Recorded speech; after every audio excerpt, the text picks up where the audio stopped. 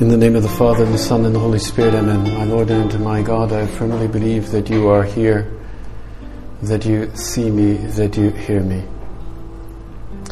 I adore you with profound reverence. I ask your pardon for my sins and the grace to make this time of prayer fruitful.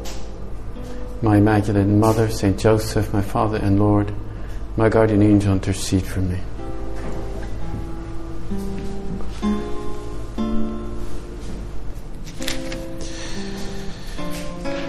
As we enter into the scenes of the Gospel, we can picture the interactions of Jesus with the apostles. He was, after all, their leader, and he would walk ahead of them, and they followed. That's why they were disciples. They were followers, and they followed behind him, literally, physically. But sometimes they would huddle in a small group and sit in a circle around him.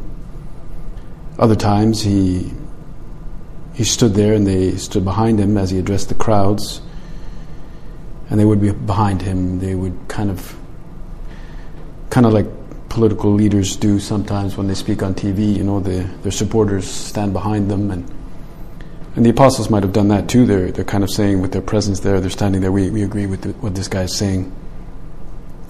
And but in the Gospel that we have here today from St. Luke, one senses that perhaps the Lord now is perhaps standing a little bit more off on his own, and they see him go off and pray on his own, spend all night alone with God his Father. And while they were amongst themselves, they talked amongst themselves, well, what must he be talking with God the Father about? They could see that he was not in some kind of private monologue. He wasn't just like thinking about himself, much less stewing over something that the Pharisees had said. He was not brainstorming on his own. He was clearly having a conversation with somebody, and it was a worthwhile conversation, so much so that it lasted all night. Pope John Paul II showed signs of this too when he went into public places to pray. Sometimes it's as though everybody respected that personal dialogue that he engaged in. You could see it was fruit of many years of intimate prayer with God his Father. Sometimes he would focus in on a document. Other times, right there in front of the crowd, he would just be in silence there and praying or giving thanks after Mass. It was quite an impressive thing to see Pope John Paul II just pray. It's as though he was really conscious of the moment and nothing distracted him. And you and I, well, we are often under a barrage of many distractions. Indeed, there are whole companies that spend all their money trying to distract us, trying to put all our attention on our phones or just to get more clicks, more likes. They just want us to be constantly focused in on there, and they've spent a significant amount of manpower and intellect to figure out how to do that. But of course, even if we do that, in the end we don't still feel terribly satisfied. We feel we've been somehow manipulated, and therefore it kind of just leads to more dissipation. Yes, maybe things we like, but not really the true thing that does really put us in contact with God. I would say that even if Jesus had been given a phone, he would mostly have put it down. You know, he would not have needed. Well, I guess he doesn't need it, but you know, you could tell by his disposition, perhaps by his inner joy, perhaps by his calm and his serenity, that especially after some kind of time of prayer, that he came out refreshed. And you and I also have to come out refreshed. And, well, all these cues that the apostles saw in Jesus and the way he prayed and all that led them to ask him on one of those occasions when he came back, perhaps from a night at prayer, Lord, teach us to pray like that. Teach us to pray. They had heard that John the Baptist, too, had taught his disciples. And no doubt he did a good job too. But so maybe, Lord, you could give us a little brief course on how how you do that when we see you off there in the distance praying. What are you doing? What must we do so that we can participate somehow in that? How can I enter into that mysterious realm? And maybe they were thinking of some kind of secret formula or something, but it's clear that this was not going to be just about some secret lines of code that they could learn and it would somehow do something for them. They press return and then bang, they would be in contact. It's perhaps they thought that the Lord would open up a secret vault that God the Father had given him, and this would make contact with Yahweh easier.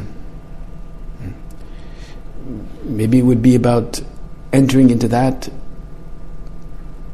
kind of conversation that they saw in him, because for most of the Jews, God was often seen as very transcendent, very beyond us. He was Yahweh. And they even feared calling him by name. You'll remember how Moses had asked, okay, what is your name? When he saw the burning bush. And God said to Moses, I am who am. I am who am. He said, say this to the people of Israel, I am has sent you. This is my name forever.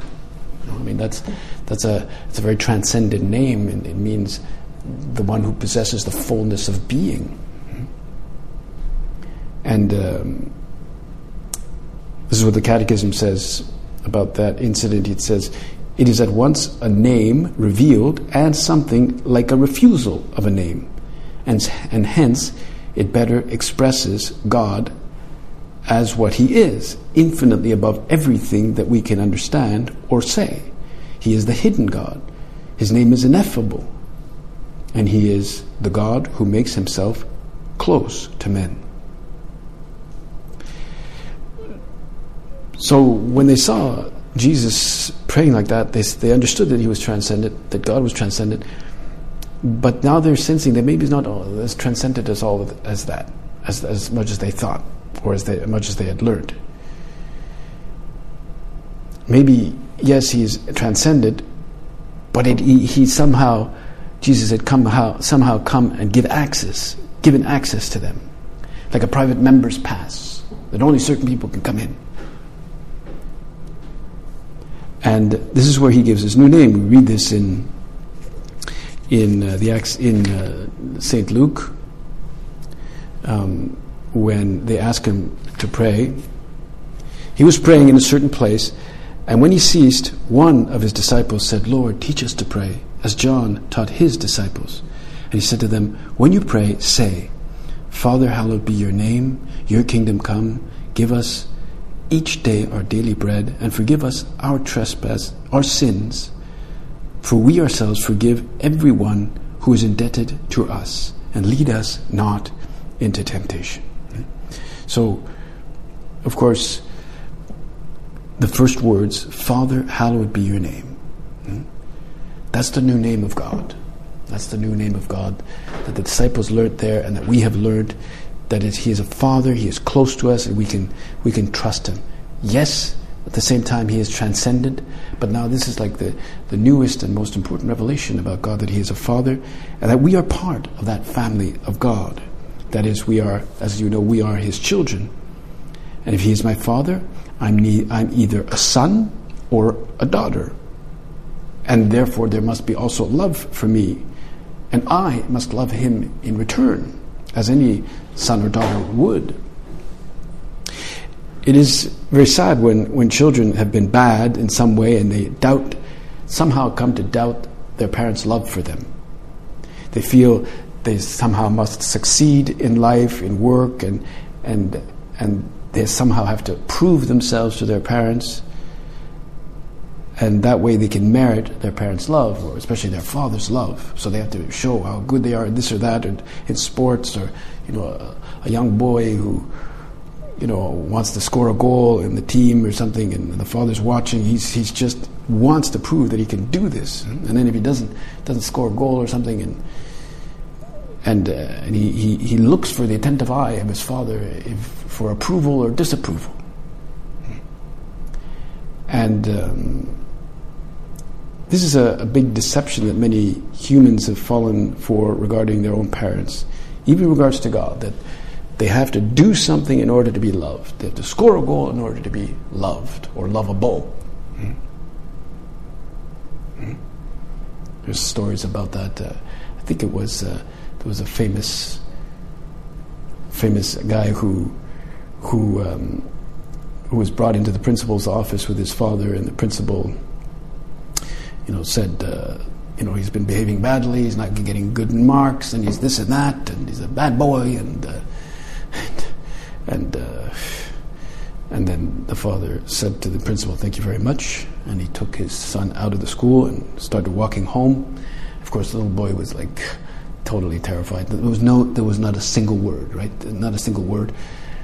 And then at one point, the father put his hand on the boy's arm and said, "Keep at it, my boy. Keep at it." And he said those words completely transformed his life, and he became a president of the United States of America. I believe that was Eisenhower.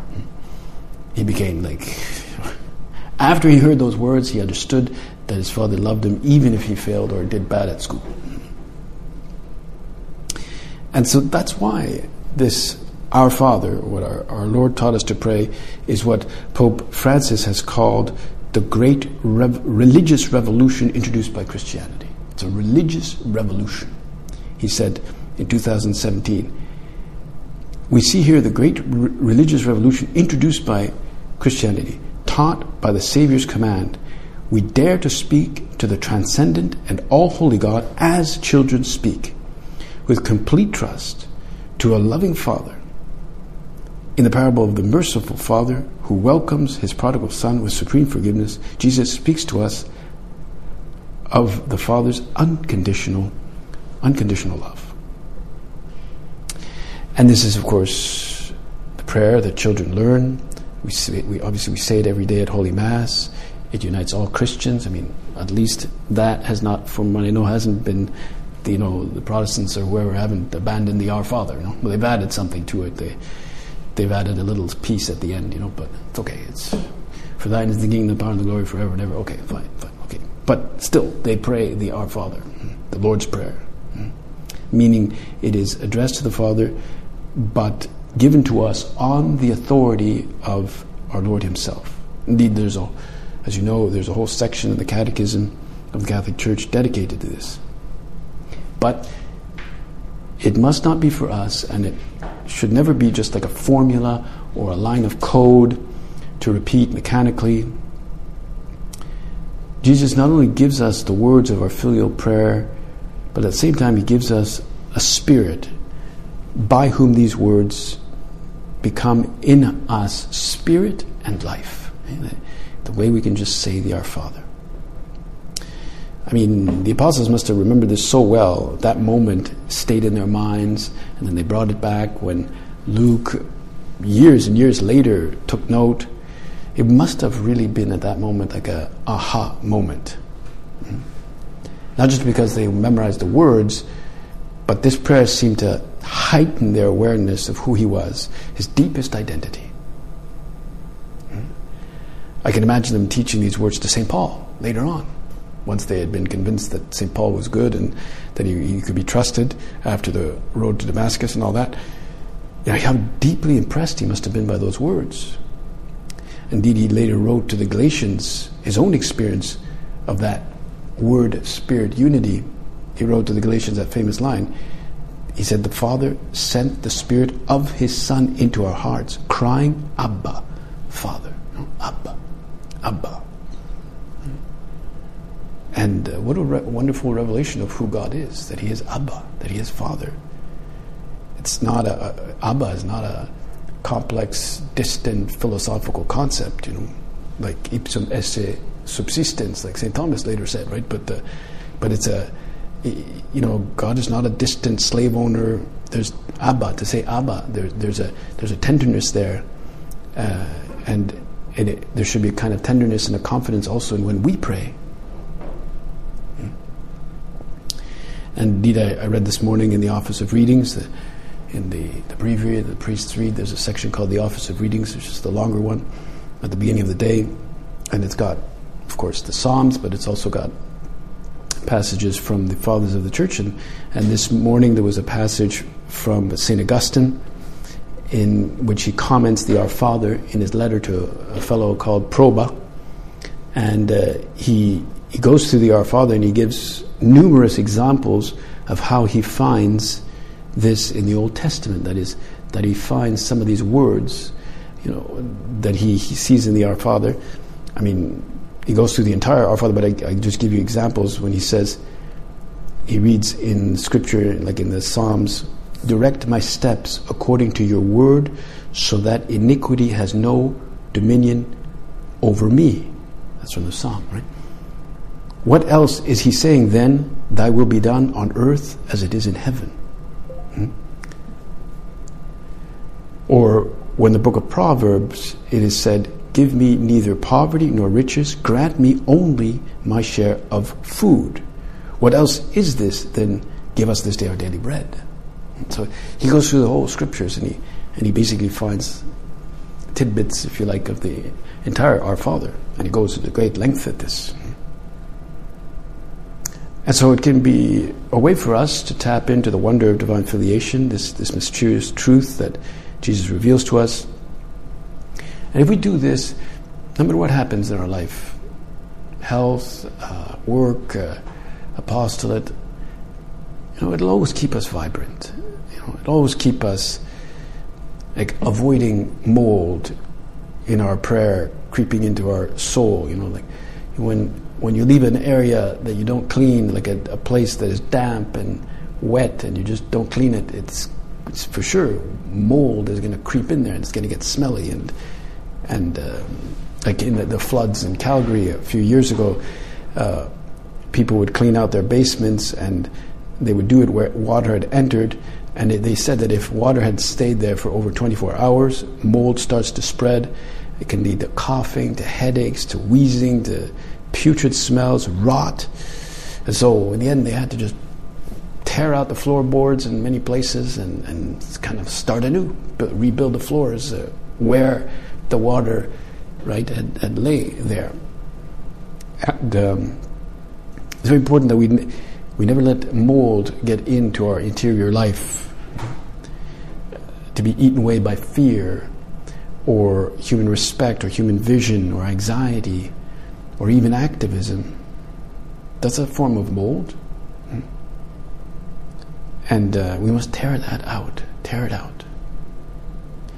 And we must rid ourselves of this image of a distant, fault-finding God who is practically impossible to please, and is never really happy with us, until we're absolutely perfect. He's always like fault-finding. And the word Abba was not a highfalutin word for the Jews. It did not seem to reflect the grandeur and reverence with which one had to deal with God. For them, God was really transcendent. But years later, Paul would use Jesus' own words, Abba. Only a son uses that word, Abba. It's like daddy. It's like, it's not, only a son uses daddy. In contrast, a slave would say master, my master. But both son and slave obey. While the slave obeys maybe out of fear of punishment, the son obeys out of trust, out of confidence, out of his father's great wisdom. Maybe sometimes we obey out of kind of like being a slave, out of fear. It's funny, yesterday I was coming back from Kinder, and I was walking along there, Charles Street, on my way back, and there were all these trucks lined up and these pylons and stuff, and there were a number of security guards there, just watching over everything. And I don't know what this was, but I just saw these security guards. They seemed to be paying attention to all the stuff that was lined up there. But at the very end, one guy was there, and just next to the sidewalk, on the road, but on the side of the road, he had set up a small little carpet, and it looked almost like just a small little piece of cotton of some kind. And he'd thrown it down, and he was on his knees, and he was bowing down, kissing the ground. He was going like this, like the Muslims do. Obviously, a Muslim's facing east or facing Scarborough, I guess. But he was doing it very, very reverently. And I must say, as I passed by on the sidewalk right next to him, he didn't bat an eye. He just kept bowing over. He didn't care that I was there at all. And out of just respect, I removed my cap. I had my baseball cap on there, but. Just to show him, I respect what you're doing, guy, and but it did say something about the greatness of Allah, right?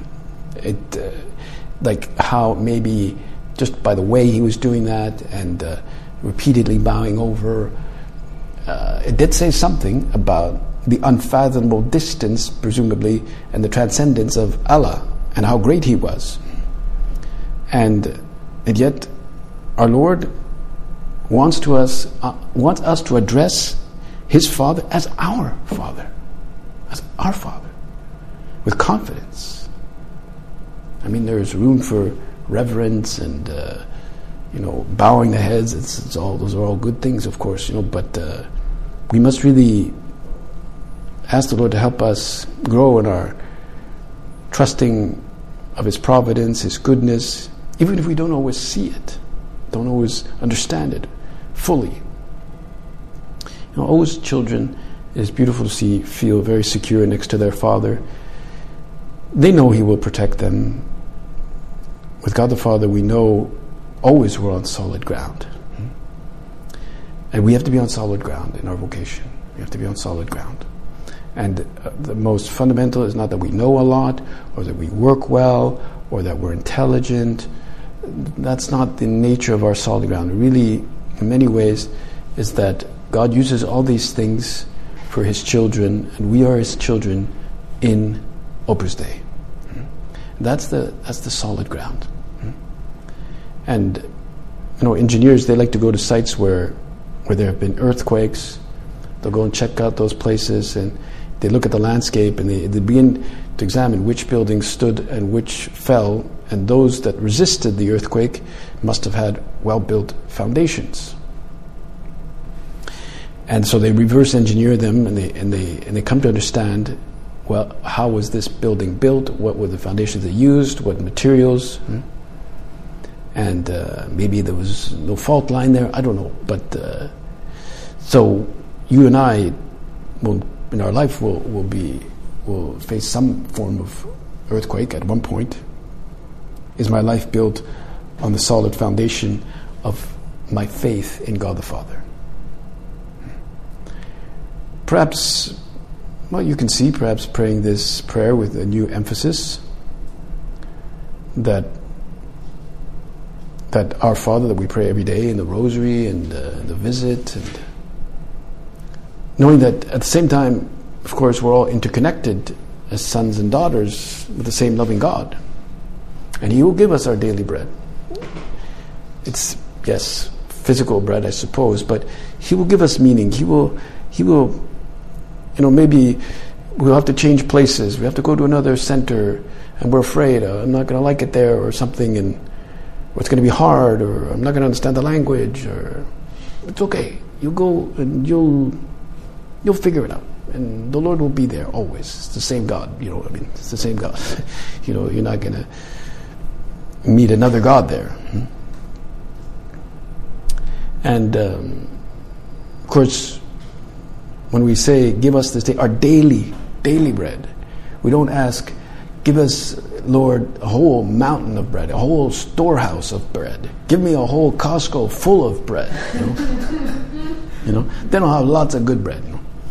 Sometimes we get white bread here, we get the brown bread, and then we get this other form of bread. I don't know what's called. This it's brown, but it's better or whatever. And everybody likes that and everything.